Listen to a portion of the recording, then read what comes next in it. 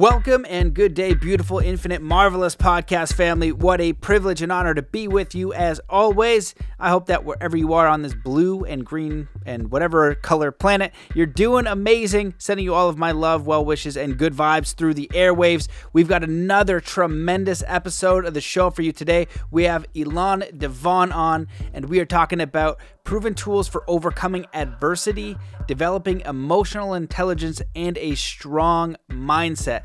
This is a fantastic episode. Ilan is truly an expert in this field and really educated and really amazing experiences he's had. So we cover a lot in this. We talk about wisdom and science, the challenge humanity faces, the mind gap, the culture comparison, the skills gap. He gives practical tools, reframing. We talk about the 3 zones in life: comfort zone, stress zone, and panic zone. We talk about peak performance habits, setting a success GPS, the importance of morning and rituals in general. We talk about micro breaks, sleep, night routines, the #1 predictor of success, and so much more. This is a very packed episode with practical tools. I know you're going to enjoy it. And if you do, please share it. Share it on Instagram, Facebook, social media, wherever you can. That is incredibly helpful. We appreciate that. The best way to support the show is one kind act today, or even do the kindness challenge, which is 3 kind acts a day, going out of your way to do it and not telling anybody. That's the best way to support the show. You can also become a patron if you go to patreon.com/Matt Belair. That helps immensely, and I really, really appreciate it if you would consider that. Thank you to all of my patrons. And you can also join the Academy, where you will get exclusive content. You will get brainwave entrainment, guided meditations. What else we got there? Exclusive content from guests, and so much more. Also in the Academy, you will get access to the Soul Compass course, which is a step-by-step master system for overcoming self-sabotage, strengthening your connection with spirit, and designing and living the life of your dreams. So check it out. It's phenomenal. It is really a compilation of all of the wisdom of the podcast guests, my personal research for over 20 years, in a very succinct system for helping you uncover, live, and create a fulfilling life, a life purpose, a life direction, a life of meaning. So that is free within the Academy. You can get it at bit.ly/mindbodyspirit21, or go to mattbelair.com and you'll find all of the links over there. Be sure to sign up to the email list, because censorship is real, and the best way to stay in touch is through email. So go over to mattbelair.com, sign up for the email list. And for those of you guys who are really committed to your success and you want to work one-on-one and you want to learn about all the things we cover on the podcast, from peak performance, success, mindset, goal setting, and really high performance techniques, also based in spiritual techniques and values, hit me up at mattbelair.com/coaching. Fill out the form, and it would be a pleasure to work with you and hear from you. My clients are kind of keeping me sane right now. Some amazing people working on some truly extraordinary gifts for the world. Some very powerful people making an impact in an amazing way. So would love to hear from you. So just go to mattbelair.com/coaching, and we will take it from there. So that wraps it up. Let's come into a state of peace and coherence before we dive into this episode. Wherever you are in the world, just stop what you're doing. Take in a deep breath in through your nose.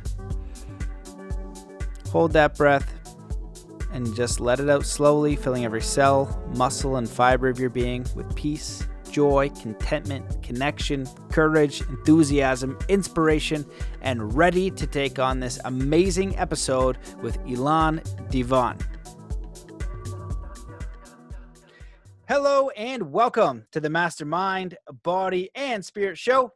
I'm your host, Matt Belair.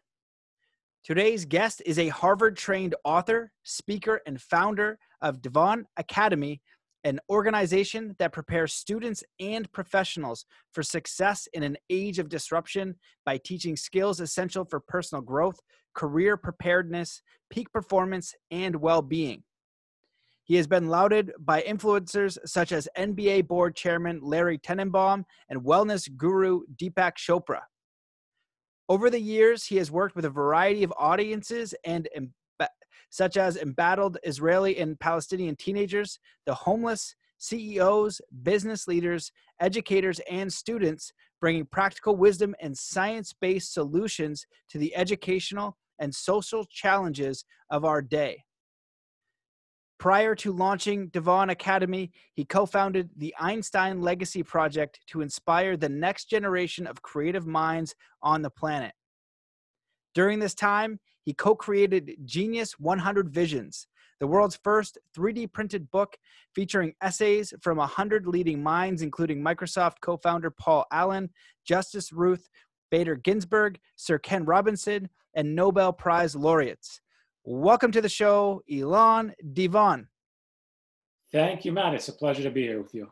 Yeah, I'm so excited to have you on the show. I love your bio. It's interesting because the bio they sent that I just read there is a little bit different one from the Academy site, and that talks about studying the ancient wisdom traditions, the work of the psyche, and really a lot of consciousness exploration, and it's very well rounded. And plus, you're university trained at one of the top universities in the world, so you have quite the background. And why don't we just start with sharing a little bit about how you got to the Academy, some of the amazing work you've done. It seems to be philanthropy based, which I love, like all of service, and would just love to hear a little bit about your story.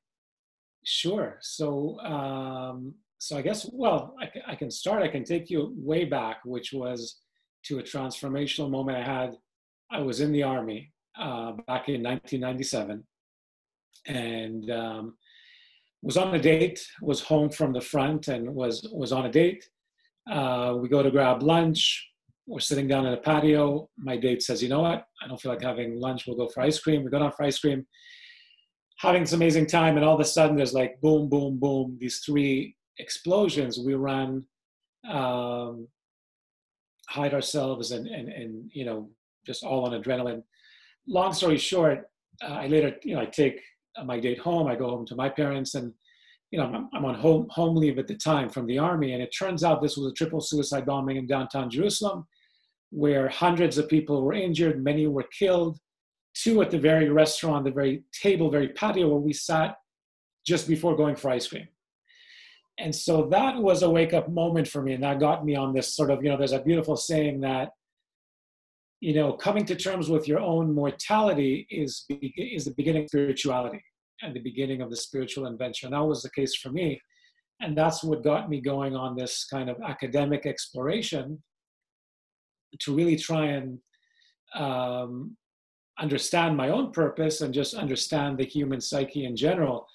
And so that got me to study comparative ancient civilizations at McGill. Did a master's in anthropology at Brandeis and a master's in comparative religion at Harvard. And what got me going this whole journey was realizing that you have all of these amazing civilizations existing across the ancient world, right? The ancient Mayas and the Aztecs and the Incas, the Shang in China, the Yoruba in Africa, the Egyptians, Mesopotamians, and they're all very, very different civilizations. And yet so they're all very different. They have different kinds of architecture, agriculture, political systems, military systems, and all that. And the one area where you'd expect the greatest amount of cross-cultural variation, namely in terms of their religious ideology and beliefs, you find the greatest amount of similarity. And what was interesting is these cultures never were in touch with each other. They never, met. And so how is it that the only time in history you have the same ideas being reinvented again and again and again all over the world? And so that's what sparked my attention and got me to do this master's at Brandeis at Harvard, where I studied Hinduism and Judaism.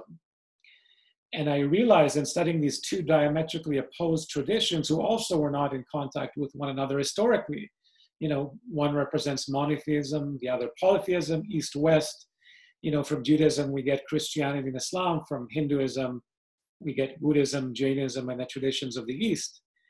And yet, underlying these differences, you find all this shared wisdom. And that really intrigued me, and that's sort of what got me going academically. Wow, fascinating. Well, what it makes me think of is attending the Parliament of World Religions with one of my friends and mentors. He's a Native American elder, and there are 220 different religions represented, and doing the podcast and studying religion myself. I don't think I know them as deeply as you do, but I think that the underlying fundamentals are so important. And if we can stick to those and not like, which one is the right one, because if there's 220, what I thought about was, if I brought my daughter, how do you pick the right one? Right. But when you look at the wisdom, you look at the lessons, you look at these underlying themes, we can find similarities. Definitely similarities not worth war, over, definitely not worth killing over. And I think for all of them, it says, don't hurt your fellow man. So that's kind of going against the lesson there.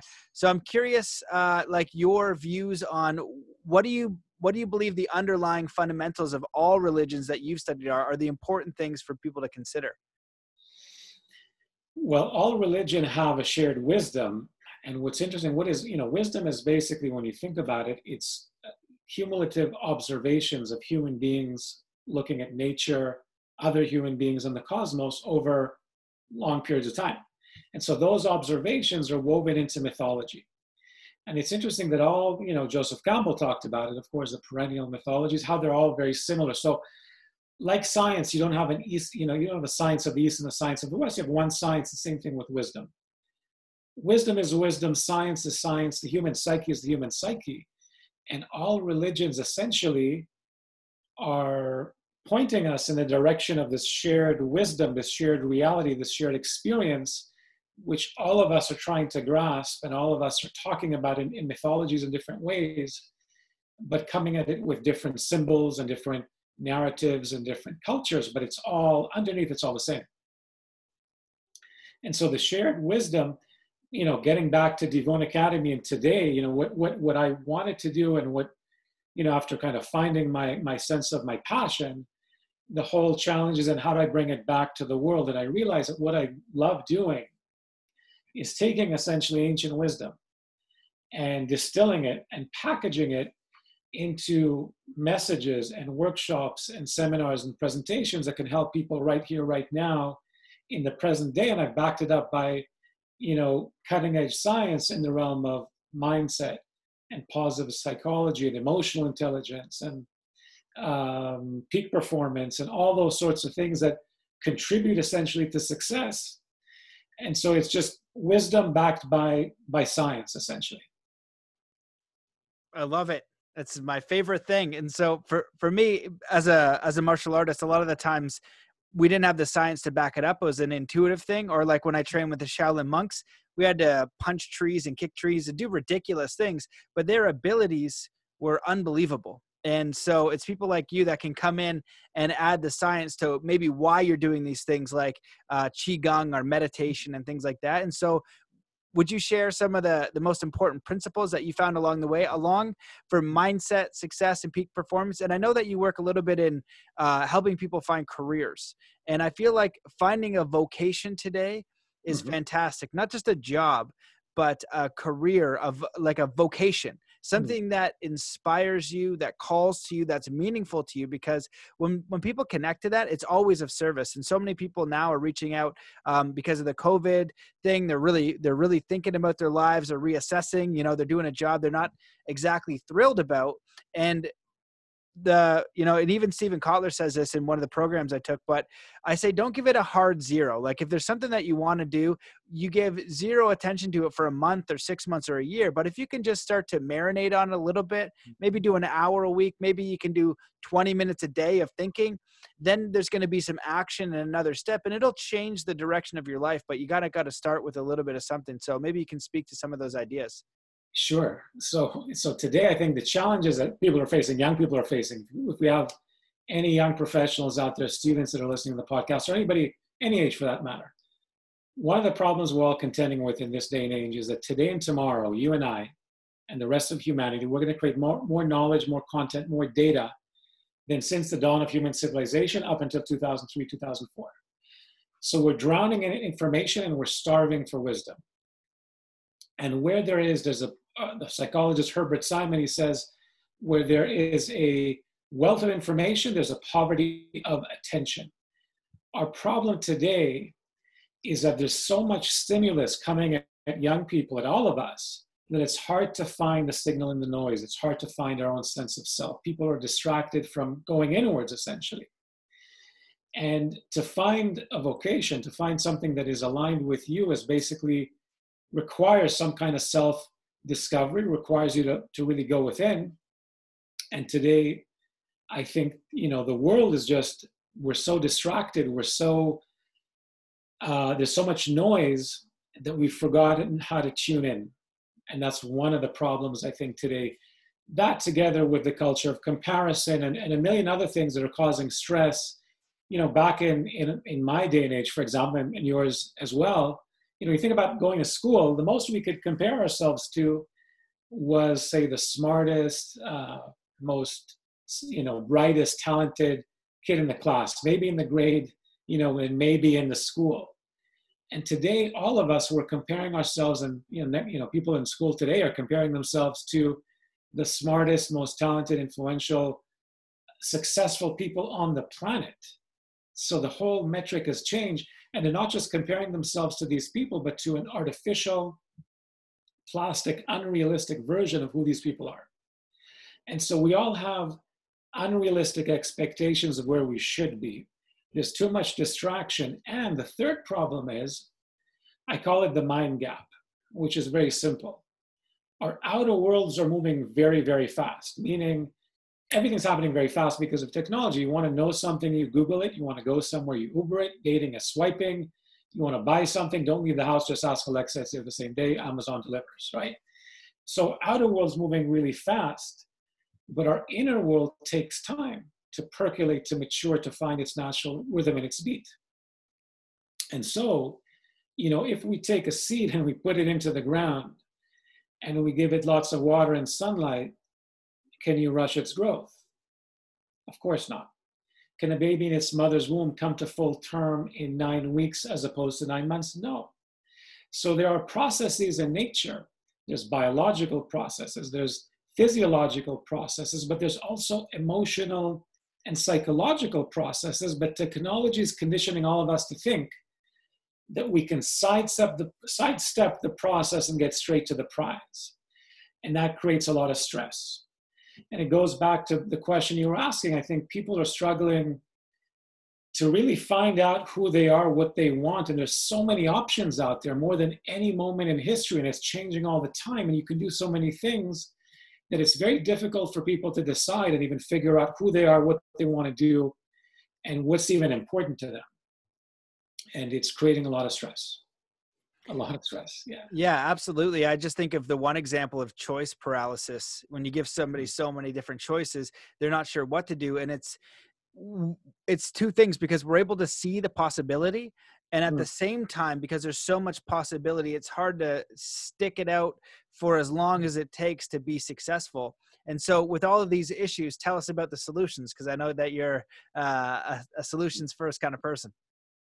So the solutions are, first, I think, when I work with students and young professionals, we need to have the right strategy for success. And today, the whole education paradigm is shifting before our eyes. The education system, schools and universities teach content knowledge. They teach knowledge. They teach things based on rote memory. Knowledge is no longer a commodity, because you can access knowledge from anywhere at any time with any device, as long as you've got internet. You can learn from the great professors from now and from the past.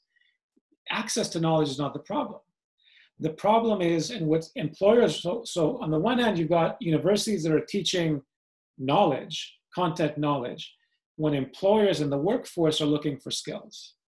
And so there's a skills gap. And people come out into the workforce and they're not prepared because they haven't been taught the skills that actually employers want and that they need to be successful. And those skills, because of automation, are no longer hard skills. They're not technical skills. So the science is showing us that 25% of your success is predicted by your IQ, your intelligence, your GPA scores, your technical skills. That only will take you to first base. 75% of a person's long-term success is predicted and predicated on 3 simple things: on their mindset, on their emotional intelligence, and on their ability to handle stress and adversity. So those are the most important soft skills that today people need to be successful. And yet schools and universities aren't teaching them And technology is eroding them at the very moment they're needed the most. And so we have this perfect storm where AI is automating all the kind of tech skills and all the skills that require IQ. I mean, a computer can do any human IQ task faster, smarter, cheaper, better. What computers can't do is collaborate and be creative and innovative and problem solve and do all the things that require soft skills. But technology again is eroding the soft skills. So we have this perfect storm where essentially in sort of anthropological terms, young people aren't being initiated, they're not being prepared for the world they're entering. And so they're entering a world where university hasn't prepared them. The job force wants, and the workforce wants one thing. They haven't learned those things. They're lost. They don't know what to do and how to do it. And it creates stress, anxiety, and all the rest of it. Absolutely. I 100% agree. And I know this from teaching sport, and it's such a great simulation for life, because if the athlete can handle adversity, and also failure, and how our youth and other people, think about failure. I've coached so many people that are so talented and or so passionate, one of the two, and it doesn't matter which one you are, it can be both, but the more passionate or the more talented, the more afraid they are to take an action towards what they want to do. And a lot of people, they'll tell me, I don't know what I want to do with my life, I don't know what my life purpose is. Well, within an hour of giving just a list of questions about, what would you do if you could do anything, just very simple questions, we're able to figure that out very quick. But I think it's like this pressure and this anxiety of just getting it right away, of, dealing with risk and dealing with adversity, because the second that choice is made, there's going to be failure, is going to be a part of it. What people think is going to be a part of it. Adversity is going to happen. And so you want to chime in? No, it's a great point. This is a big part of the problem, is that the whole education system is predicated on great systems where failure is a bad thing. And then getting into real life, failure is a good and necessary thing, because you can't succeed without failing. Even if you know your passion, you are going to fail at it, because you're going to need to finesse it. You're going to be rejected by people. You're going to have cynics. You're not going to be good at certain things. Even if you're passionate about it, you need to learn it, finesse it, hone it, develop it. That's going to involve a lot of failure and pain. And so we're being conditioned from an early age to think that failure is a terrible thing, because in school, that's the last thing you want is an F. When in the real world, the only way to get ahead is to try and fail. If you're doing a startup, you're working your way up in a business, you're learning any new skill, developing mastery in a new skill is going to involve failure. So we got to develop a new relationship with failure. And I think that this generation needs to understand that failure is not a reality until you accept it as such in your mind. Failure is just an opportunity to finesse and fine-tune something you're not amazing at yet. I love Nelson Mandela's quote. He says, I never fail. I always win, or I learn. And I think that's the attitude, that's the mindset we need to cultivate around failure. You don't fail. You either win or you learn. Yeah, that's so important. And it brings back to your first point around mindset.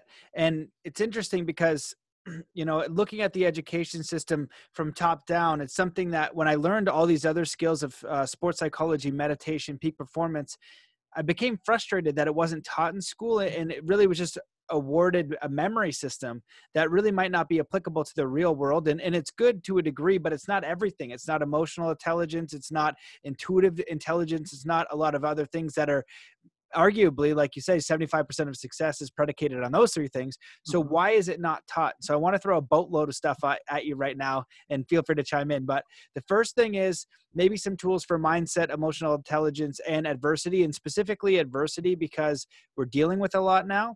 Second thing is, what would you have advice for homeschoolers? And we can do this in bits, but I just want to throw it all at you just to see what you're most excited to chat about, because a lot of people are moving to homeschool.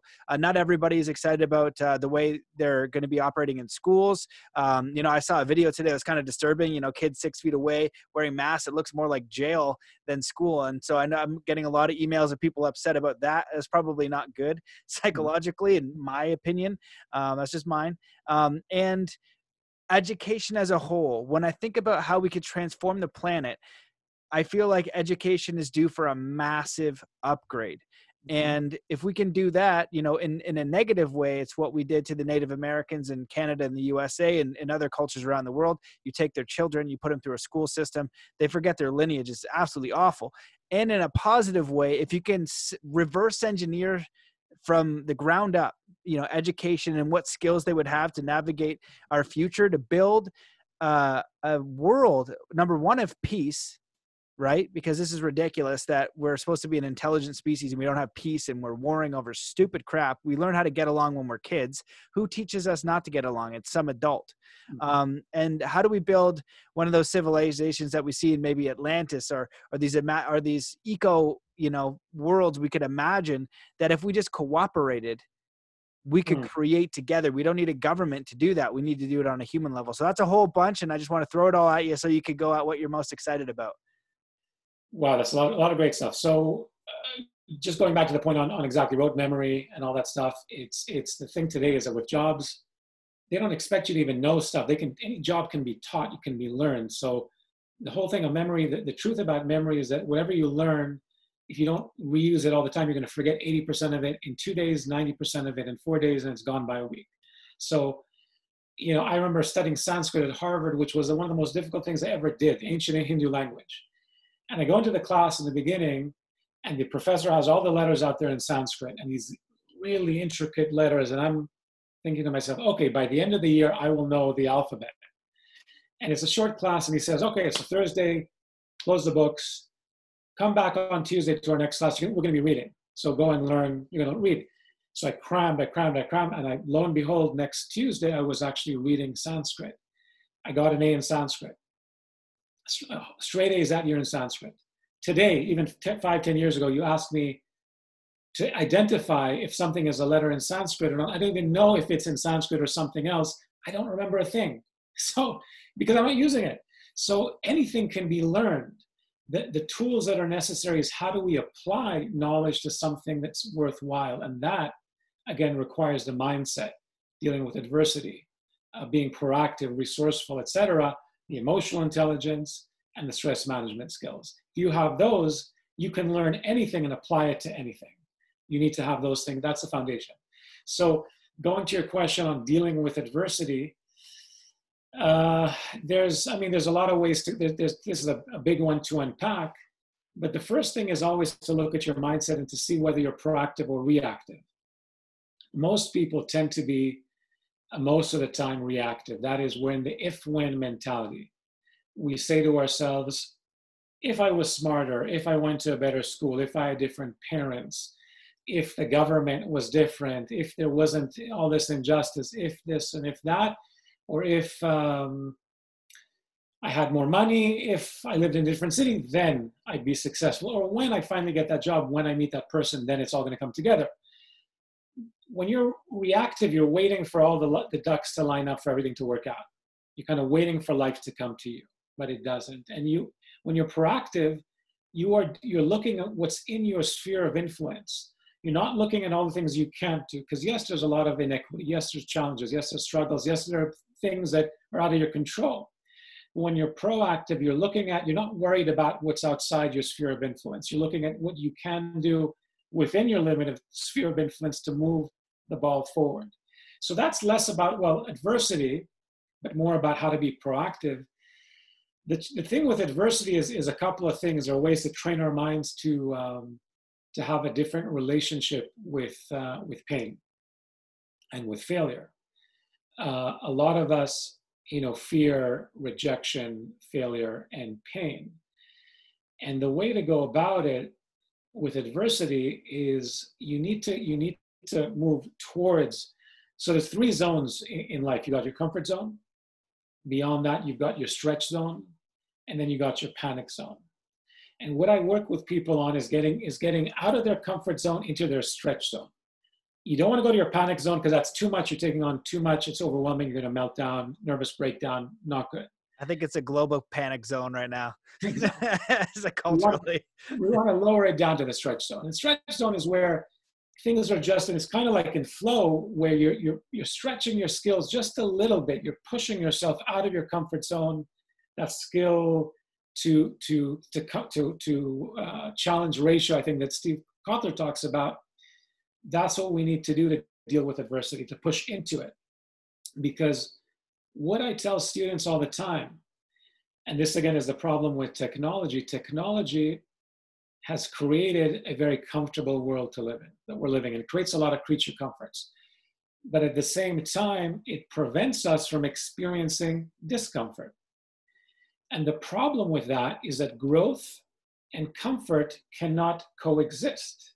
If you want to grow and grow up, if you want to develop mastery around anything, if you want to climb the career ladder, if you want to start a business, if you want to, whatever you want to do, you're going to have to step into discomfort.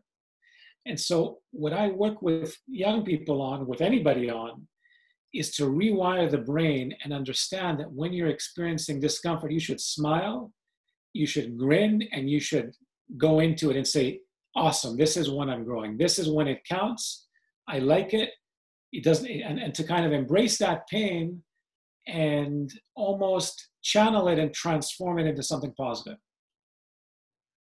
Yeah, absolutely. I agree with that. If you look at life in general, think about a child, my daughter's learning to walk. She didn't give up the first couple of times she tried and fell. She keeps going and going and going.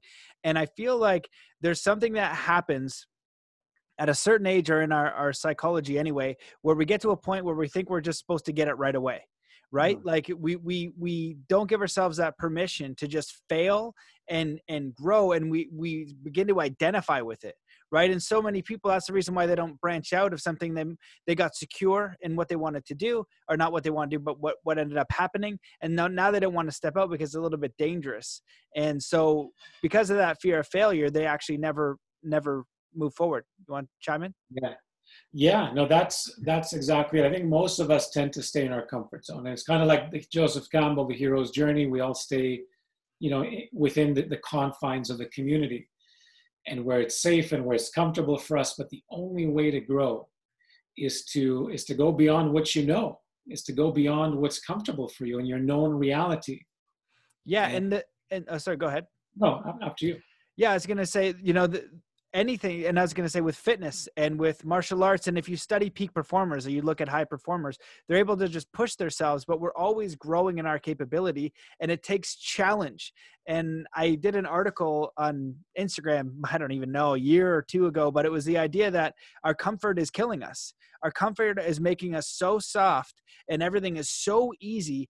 Back in the day, we used to hunt and we used to forage for our food and do all these things. We had strong backs. We were healthy. It was hard. It's probably pain in the butt. It was scary, but we did all those things. And because of this comfort, we're sitting more often, right? We have all these new diseases from being not lazy, but just taking the easy road. And if we're kind of getting lulled into this easy road, so comfortable, no challenge. And even, as you say, the education system is kind of pandering to that, to these, younger minds, and to these people. Is like, who said it was going to be easy? But anybody coming from, a foreign country sometimes where it was a lot more challenging, and they'll come to America or Canada and they'll say, holy smokes, I will really work for this. Or, parents that achieve success and they ingrain that in them, right? It comes a lot of the time from the parents that say, one of my friends who's one of the most successful guys, his family was farmers.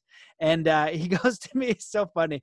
And I was like, man, he had an amazing work ethic. And he goes, I remember, bro, one summer my parents, he's like, I just had to pick up rocks. He goes, the whole summer, dude, I just picked up rocks. And I said to myself, I will never do that again. And so he took that farmer mindset into life, and that's propelled him through all of these different things. And they don't see failure as permanent. It's just, oh, I failed again. Now, how do I circumvent and do it again so then I can get a different result?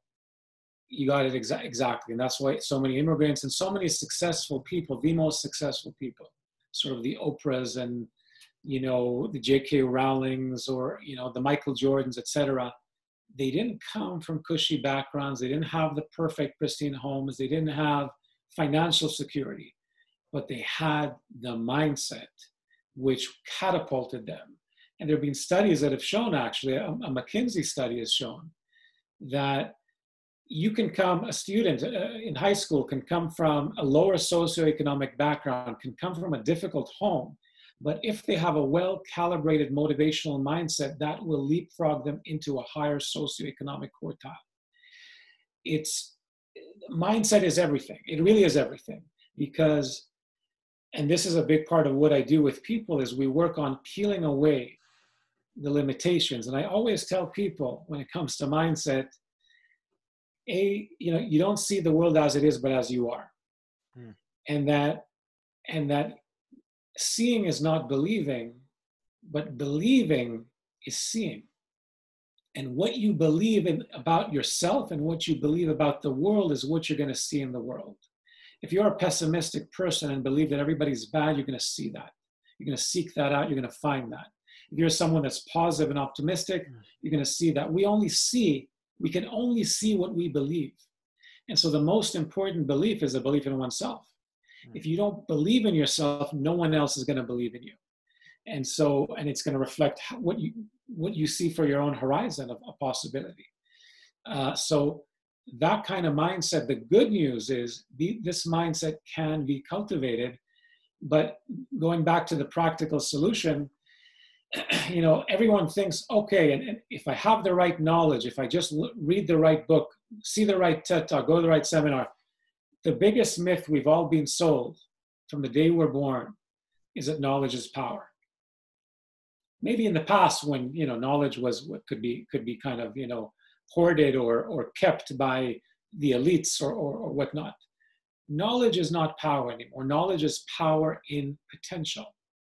And that's because common sense is not common practice. You and I know exactly what we need to do.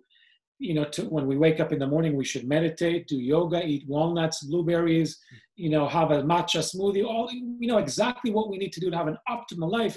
It doesn't make us do it. So knowing stuff is not the answer. It's the doing. And I like to say that you're not what you eat, you are what you repeat. And the only way to change how you think, how you feel, how you emote, how you respond is by changing consistently on a daily basis how you think, how you emote, how you respond, and your mental and emotional patterns. So we need to get out of the mode of thinking that knowledge is going to set us free. It's actually the doing and the following through with tiny steps. And that's why habits are so important, and peak performance habits, because the exponential effect of having the right habits can change and totally transform somebody's life over time. And it does. You can look at the simple example of choosing a hamburger and a Big Mac over a salad. Now, for once, if it's one choice for one meal, it's not a big deal. You choose the hamburger, fine. But let's say you chose that hamburger every single time for years, hamburger over salad. Well, in 10, 20 years, that choice is going to have such an exponential effect on your health, your well-being, your relationships, how long you live, the quality of your life. It's going to change your life completely. One decision, one habit, one lifestyle. The same with everything else. And so when I work with students, we go down to, if we want to affect the mind, but to affect the mind, we need to act and do with the body. And the same with the emotions as well. So it really goes down to that level.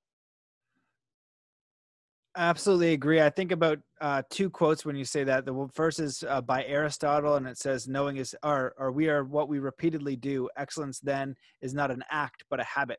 And the other one's by Bruce Lee. This one was on my wall actually growing up as a teenager. And it said, knowing is not enough, we must apply. Willing is not enough, we must do.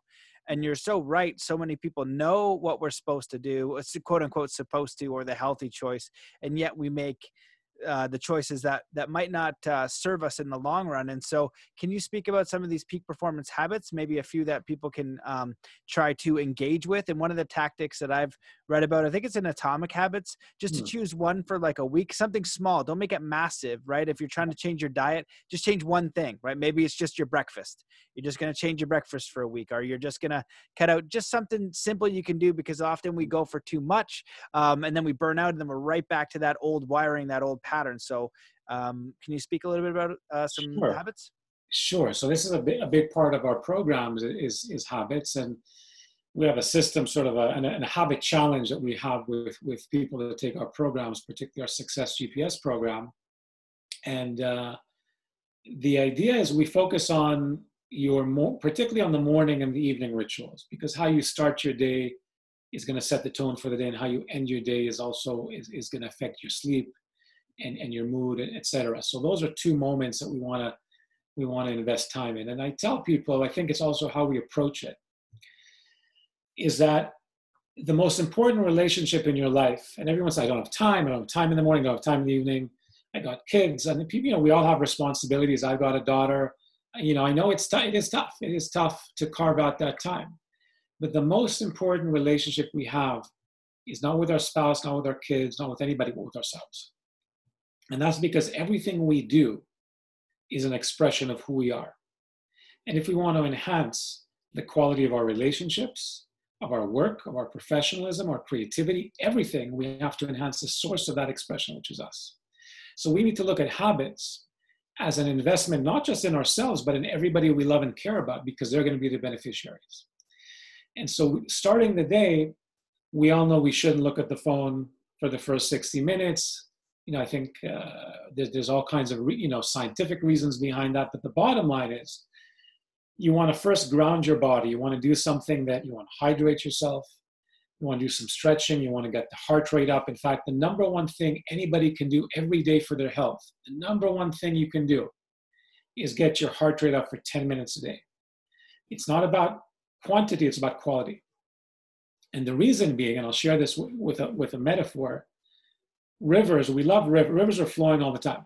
What's cool about rivers is that the water that's flowing in one moment is always different than water that you scoop up in the next. Same river, different water that's flowing all the time. Now, what would happen if the river were to stop flowing?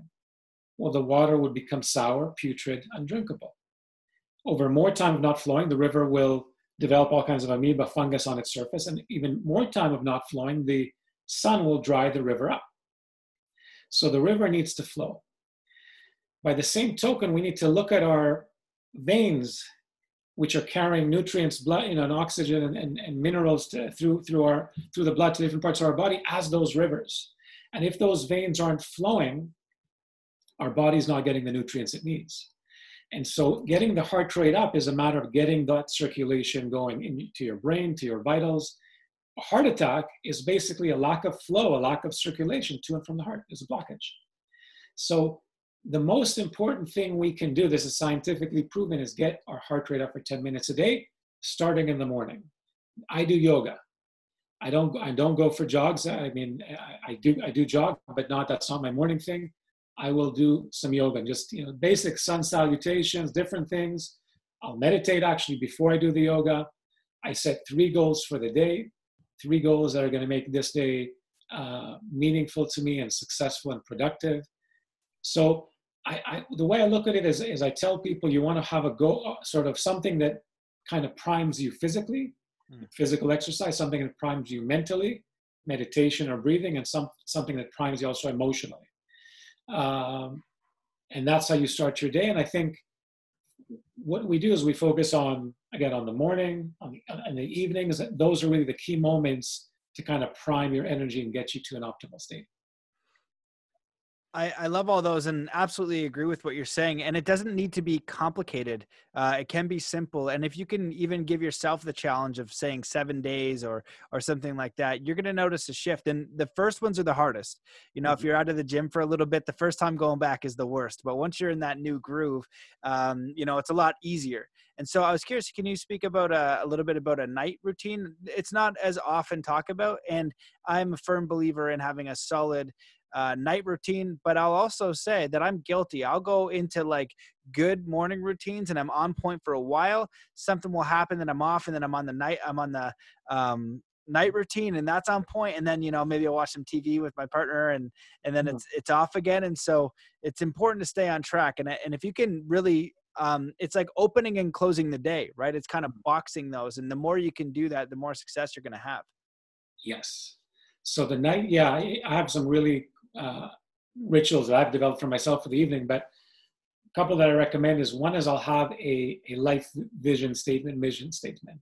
And I will read that to myself out loud every night, reminding myself, visualizing the life that I want and that I'm living now and that I want to keep living, and the kind of contributions and impact that I want to keep having. And I visualize that. I'll meditate.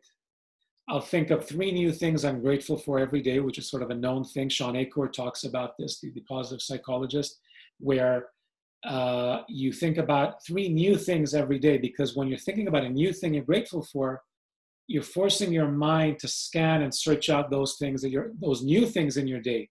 So it doesn't matter if you were having a shitty day, a bad day, a terrible day, you're still conditioning yourself to search out the positive, the things you're grateful for. So I'll really try to feel those emotions, to feel that emotion, feel that joy, feel that gratitude. And if you go to sleep on that emotion, you're going to sleep better, you're going to wake up better. It's just, it's emotion, gratitude. When you're feeling it, you can't hold any other emotion, certainly any other negative emotion in that space. You can't be angry. You can't feel spiteful or fearful or any of the negative emotions when you are feeling grateful. So I'll do that. Reading, of course, is great. Something just to calm the mind, and be listening to some music. I think it's good to have, just different rituals. Maybe you wind down with a bath and a cup of tea or coffee, whatever it is. Have a certain drink you like. Read a book. Listen to a soundtrack. It's just kind of winding down. Maybe some people like to think about their goals for the next day in the night, and sort of map out the next day. And so that's a good way to go. But I think anything you can do to not as much prime the physical, but the mental and the emotional and the spiritual is really important. Yeah, I agree with that. And I think there's a lot of evidence about this with priming the mind at night. And Bruce Lipton will just talk about visualization, how it's easier for you to change the brainwaves. So whatever when you're about to drift into sleep and you're doing your life vision, you're focusing on the thing that you want to attract. And this is something that I advise my clients to do as well, is get clear on a life vision where you want to go, whether it's affirmations, or I'll even go as far as make a recording, and we'll design it. We'll make that recording of the direction. It's sometimes there's goals in mind that we'll put in there, but it's really a direction. And as you fall to sleep, I just say, then just once you have it written out, say it out loud. So when you're going to sleep, you're either listening to that recording, and as you drift off, your mind is now in this space where it's going to problem solve those things. Just like if you go and you watch a super scary movie, right? And you're going to sleep, and you're kind of seeing these images, and you're like, oh dear, your mind is processing those experiences at that time. And I think it's a very critical time to access the intelligence of your unconscious mind or subconscious mind and put it to work for you. That's right. Yeah, that's a great point. Great point. And so I'd ask you, you talked about some morning routines, but do you have when you do the habit challenge, is there other habits that you are like, this is the most important habit, like some that stand out, or are they mostly in the morning and night routines? Well, I think throughout the day, I have people that are working through our programs, they'll also choose routines throughout the day. I think having micro breaks is very important. Getting up, stretching, going for a walk, getting into nature, anything you can do throughout the day to refresh and reboot is really important. Ultimately, kind of our secret sauce when it comes to it is we understand that motivation waxes and wanes. You're going to have days when you're motivated, other days when you're not. So a big part of what we do with habits is we have people create social support systems and tribes that are we create an accountability system and a motivation system.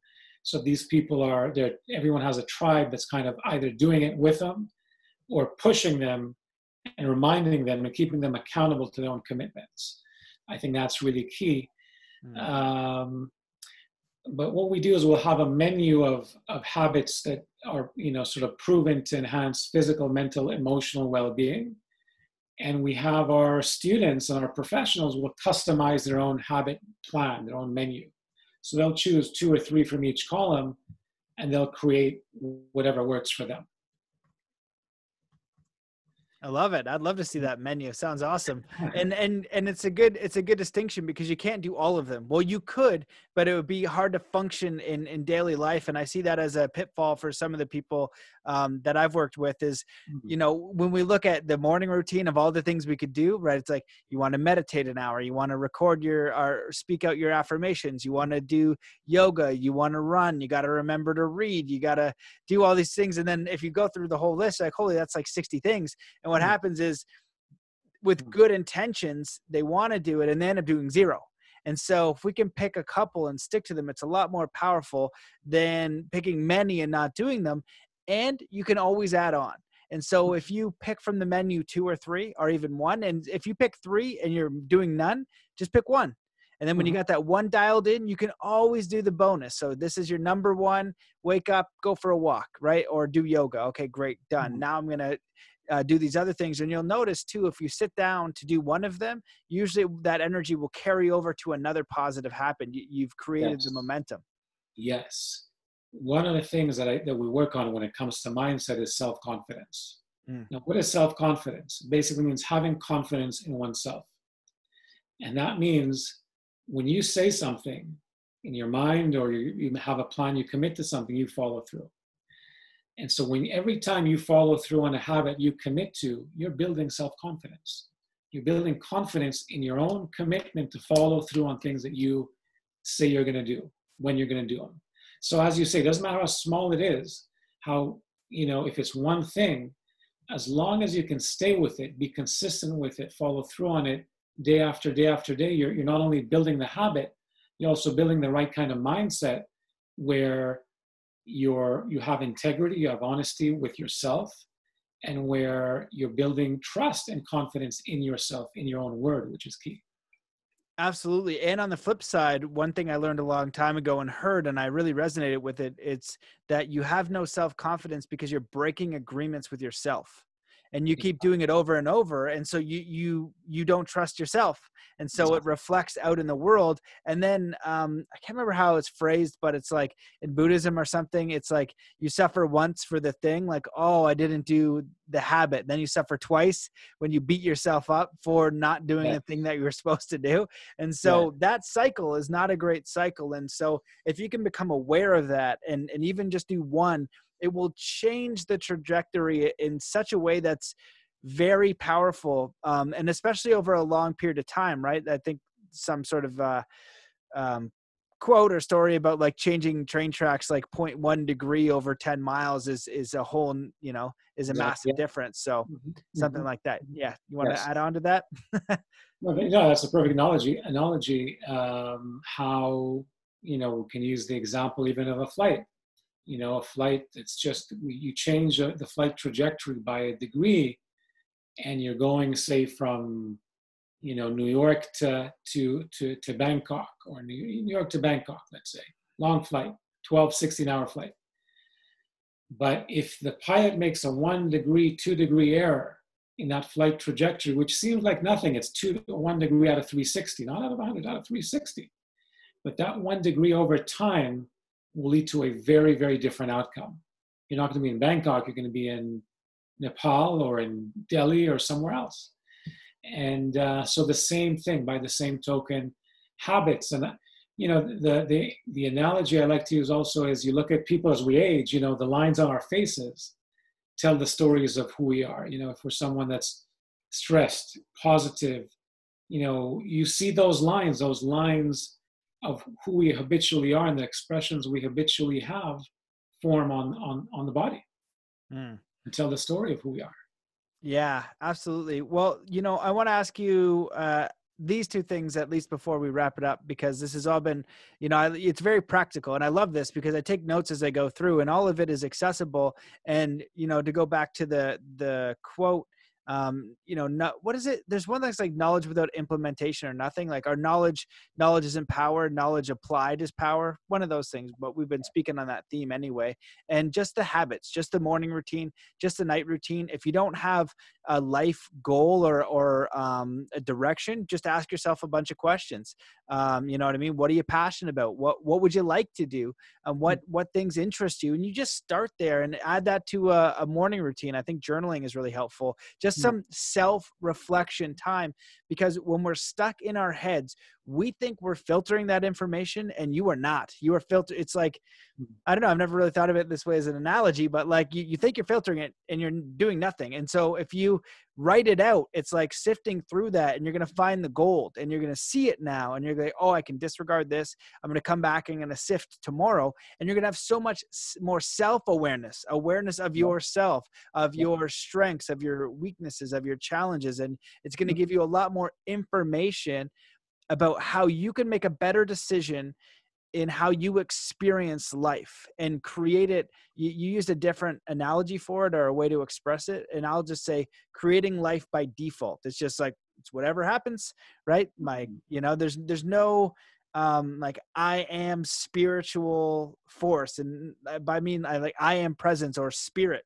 You know what I mean? That life force that's in you, that's unique to all people. It's precious and it's beautiful. And somehow, as we navigate life, it just gets beaten down and out of us, and we forget that. And we get stuck in our minds. We get out of our hearts and we get stuck in our minds, and everything becomes serious. Failure becomes the end of the world. And we forgot to play and navigate and explore and just really express authentically how we'd like to, because of all of these mental limitations that go through our body, that limit the actions that we take. So on that point, I think if you have viewers right now, if anyone's listening in their 20s, what I always say, and also in your 30s, of course, the older you get, it gets more difficult to change, because you have more responsibilities, you got kids, you have mortgages to pay, etc. But in your 20s, that is the time to experiment, to take risks, to hustle, to have a side gig, to just experiment, because we find our purpose. People become more fully purposeful by the end of their 20s, beginning 30s. And that's because it takes time to experiment, to get out there, to try new stuff, to see what sticks, what doesn't. Sometimes we think we know what we love doing, and then you actually try it and you realize it's not what you like doing. So, the only way to really know is to get out there and do, and to experiment. And I think, as you say, the real sifting goes on when you can go out into the world and then process that information afterwards. If you're just theorizing about what you think your purpose is, then you have no idea what your purpose is. You have to go out and do it, and you'll know by doing it if it is or it isn't.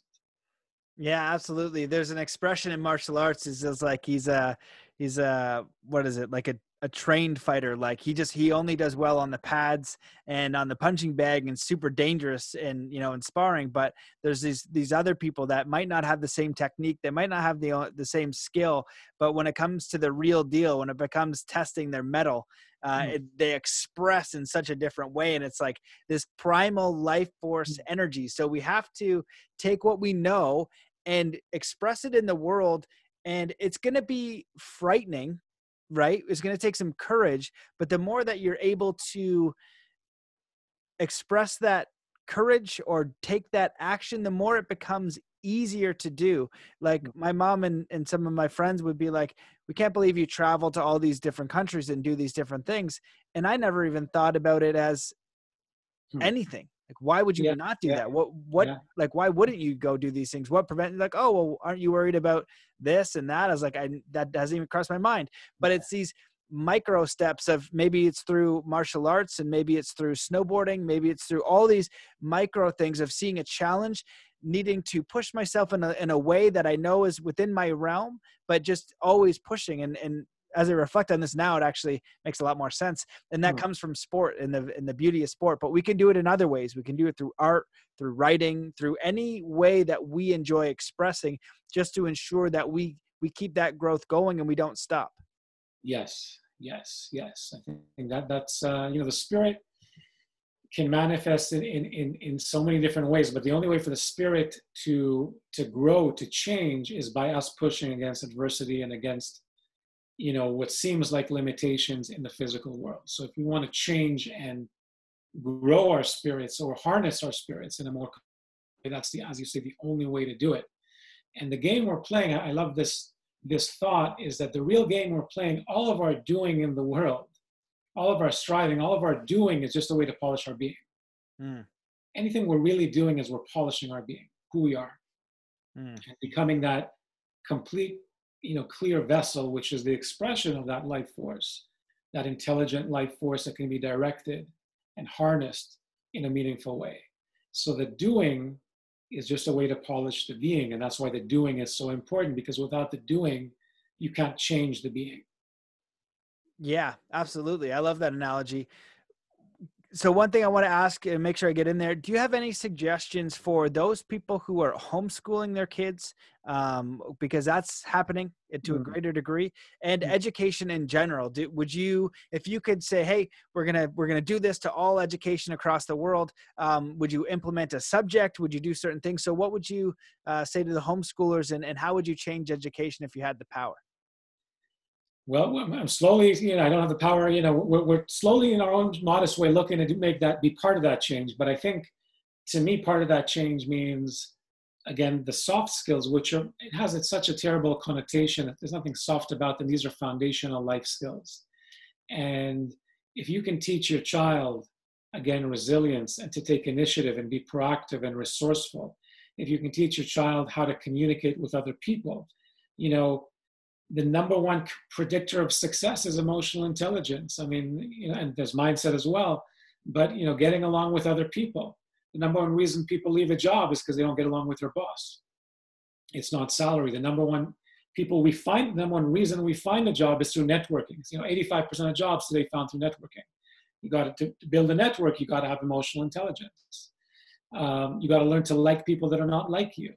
So, to answer the question, I would encourage parents to focus less on worrying about grades and whether my child has memorized and got this stuff right. More on the process. Have they exerted effort? Have they tried really hard? Have they pushed against their comfort zone? Have they shown discipline in sitting down and trying to focus? Those are the qualities when we look at the purpose of education and anything meaningful that happens from rote memory. It's the discipline of sitting down, reading a book for half an hour, being able to sit by your computer and write an essay or write a meaningful argument on something. These are the important things. So to focus on the process, focus on the effort. Don't focus on the result when it comes to grades, because that doesn't matter. And most of all, take your child out into the real world as much as you can now with COVID. I think COVID in the big picture is going to be a very positive thing for everyone. Because technology has made things so comfortable, there wouldn't be any challenge, any kind of big generational challenge. We've had wars before and World War II, and every generation has had different things. This is going to be one of the defining moments for this younger generation in terms of some kind of challenge and adversity. They can think back and say, okay, we've been through COVID and it was all right. It was tough. We had to do this. We had to do that. We couldn't socialize as much. It's a different kind of challenge, right? But I think any kind of challenge, we got to learn how to take our worst, most difficult moments and turn them into positive moments. And if we can work with our kids to get them to shift their mindset and realize that in these moments how there's so much positive they can glean from this reality of COVID. That itself is a positive thing. To sort of answer the question again, soft skills. So I mean, I don't want to self-promote my program, but whether it's my program or anybody else's, invest in soft skills. It is the number one thing that employers are looking for. It's the number one thing that gets you ahead.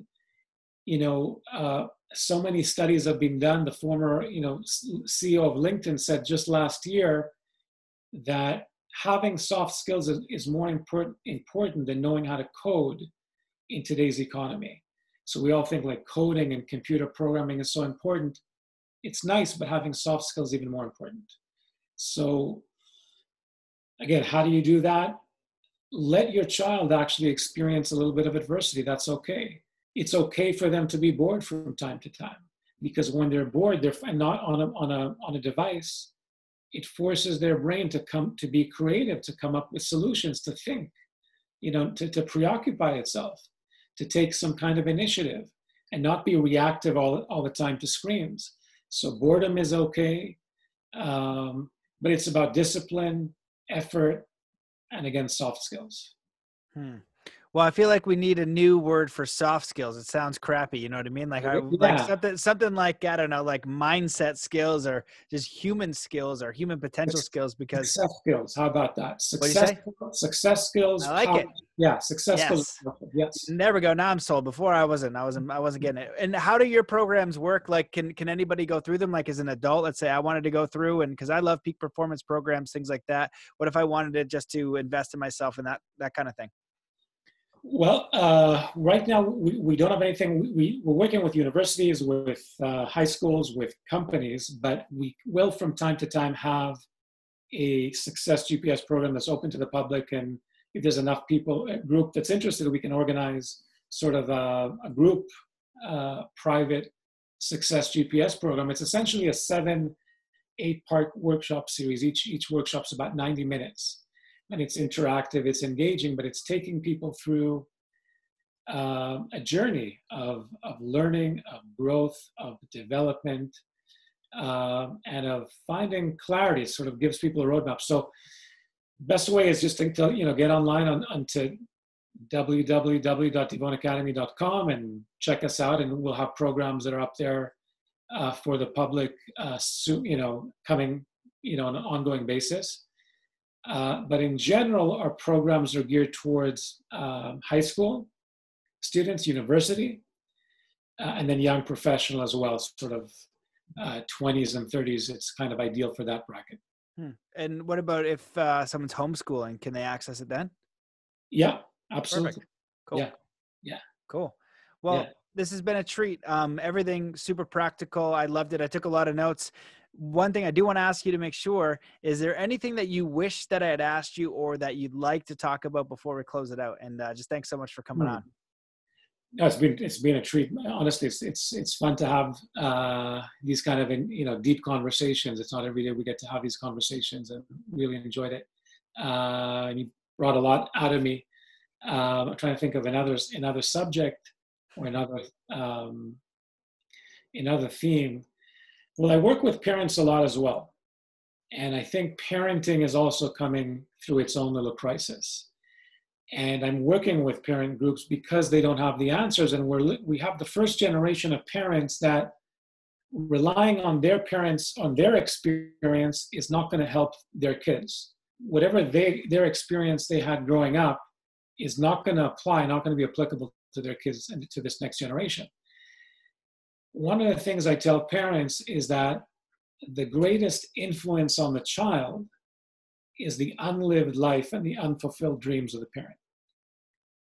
Meaning, us as parents, we love our kids, but in loving our kids, we tend to project our own dreams, aspirations, fears, traumas onto our kids rather than reflect possibilities that exist within them. And so as a parent, we need to be mindful, and that's why the whole thing of the whole college scandal, right? These were the dreams of the parents wanting the kids to study at these colleges because it was their aspiration. It was like good on them. It was like something that was going to be a brand that they wanted to be affiliated with. The kids couldn't care less. And so we need to, as parents, be more mindful in realizing how, when we're forceful with our kids in projecting and trying to impose our own path and our own dreams, we are preventing our child from letting their own potential come out and them seeing their own potential. And I think it's really hard for kids that have either very successful parents or just parents that are very, very much involved in their lives. And I think we today have issues of, the helicopter parents and the bulldozer parents. And we need to let kids, what anybody needs and what kids need is autonomy and belonging. And I think COVID is making autonomy more difficult. And so we need to, even with homeschooling, to allow kids to have more choices. I mean, it's certainly depending on the age, but in high school, of course, having more choices, allowing them autonomy, because that's the only way they're going to grow up. Those are fantastic insights. Well, if you do a parenting course, I'll take it because I'm a parent. I don't really know what I'm doing. I'm trying to be a good dad, the best that I can. And I will definitely take advice. And so Thanks for what you're doing. Thanks for the work that you've, done in the past. Your bio is tremendous. And this work is so important. We need something for the kids. We need something for the young adults, because there's not a lot of people who are creating education in that space that's very needed. And so I 100% agree with what you're doing. And I think it's incredibly important. And I wish you all of the success in what you're doing. Thank you. I really appreciate. Great being here with your meeting, and to keep up your amazing podcast. I look forward to having our paths cross in the future. Absolutely. Well, thanks for coming on the show. I invite everyone to check out his website. If you're doing homeschooling, check it out. You need those skills. I recently had the book, I'm reading it again, How to Win Friends and Influence People. And it has nothing to do with like really influencing. It's just how to be a good human. And everybody should read that. And it seems like yours is a master course of skills that are not taught, that you've given the science of 75% of success comes from these skills. And I agree with this. I've seen this in sport over and over and over and over and over again. And it's what I teach with Zen Athlete essentially. And in coaching is the same thing. And it changes your life. Absolutely. So check out his work, sign up, and enjoy. So thanks for coming on. See you guys. There you have it, ladies and gentlemen, the absolutely amazing Elon Devon. I hope that you enjoyed that episode. If you did, please share it around wherever you can, Instagram, social media, Facebook. Leave a review in iTunes. That helps so much to get the word out there, as well as becoming a patron. If you go to patreon.com/Matt Belair, even toss $1 in the bucket. That's so helpful. Or joining the Academy, getting access to exclusive content, exclusive training, meditations, and all kinds of cool stuff at the Academy. Would love to see you in there. You can get that at mattbelair.com. You're going to find all of the links. Would love to have you in there. So that wraps up this episode. The best thing you can do to support the show is one kind act in your community, whether it's picking up a piece of trash, listening to someone, sending out a kind word to a friend, just doing anything kind is the best way to support the show. In action. So thank you so much for supporting the show, listening to the show. I appreciate you. And let's come into a state of peace and coherence before we close this out. Wherever you are in the world, just stop what you're doing. Take in a deep breath in through your nose. Hold that breath and let it out slowly, filling every cell, muscle, and fiber of your being with peace, joy, contentment, inspiration, courage, connection, and ready to take on the rest of the day. So thank you so much for listening, and we'll see you in the next episode.